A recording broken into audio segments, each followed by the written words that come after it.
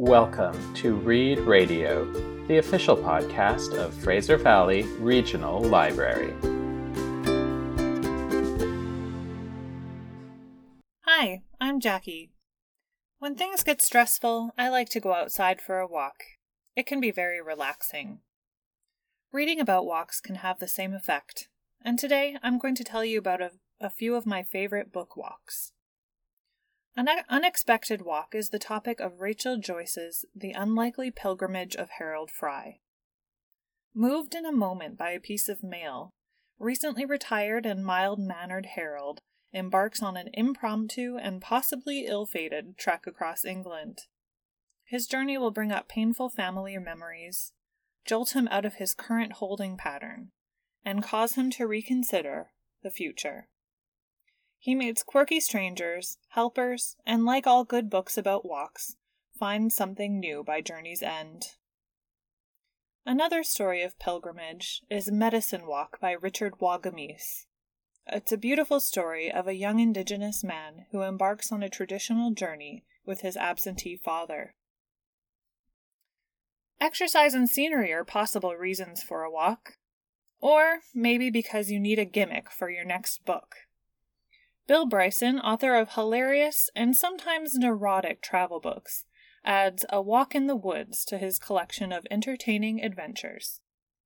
Bryson paints us a picture of the Appalachian Trail, its beauty, history, condition, dangers, geography, and muses fearfully on the likelihood of meeting bears, cougars, or serial killers along the journey. It's a wonderfully funny and informative read, and if you ask me, one best undertaken from the couch. If you want more about the Appalachian Trail, Ben Montgomery's Grandma Gatewood's Walk tells the story of the first woman to complete the trail and how she rescued the trail from extinction. Sometimes walking is serious business. In Cheryl Strayed's brutally honest memoir, Wild, From Lost to Found on the Pacific Crest Trail, the act of walking was a last-ditch attempt to deal with spiraling circumstances. Along the physically grueling hike, an underprepared Strayed deals with her equally difficult emotions and memories in an attempt to heal. Beautifully told and extremely moving, Wild takes the reader along on a personal journey. Another book featuring the Pacific Crest Trail and a desire for a walk to be catalyst for change, try Walking Through by Michael Tyler.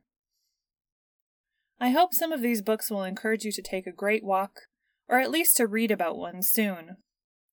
If you're looking for inspiration for local walks, check out 109 Walks in British Columbia's Lower Mainland by John Halliday. All of these titles are available online through FVRL's Overdrive or RB Digital collections. Happy walking! Thanks for listening. FVRL's Summer Reading Club moves online this year. Go to fvrl.ca to find reading records, activities, contests, and more. There's a reading club for everyone.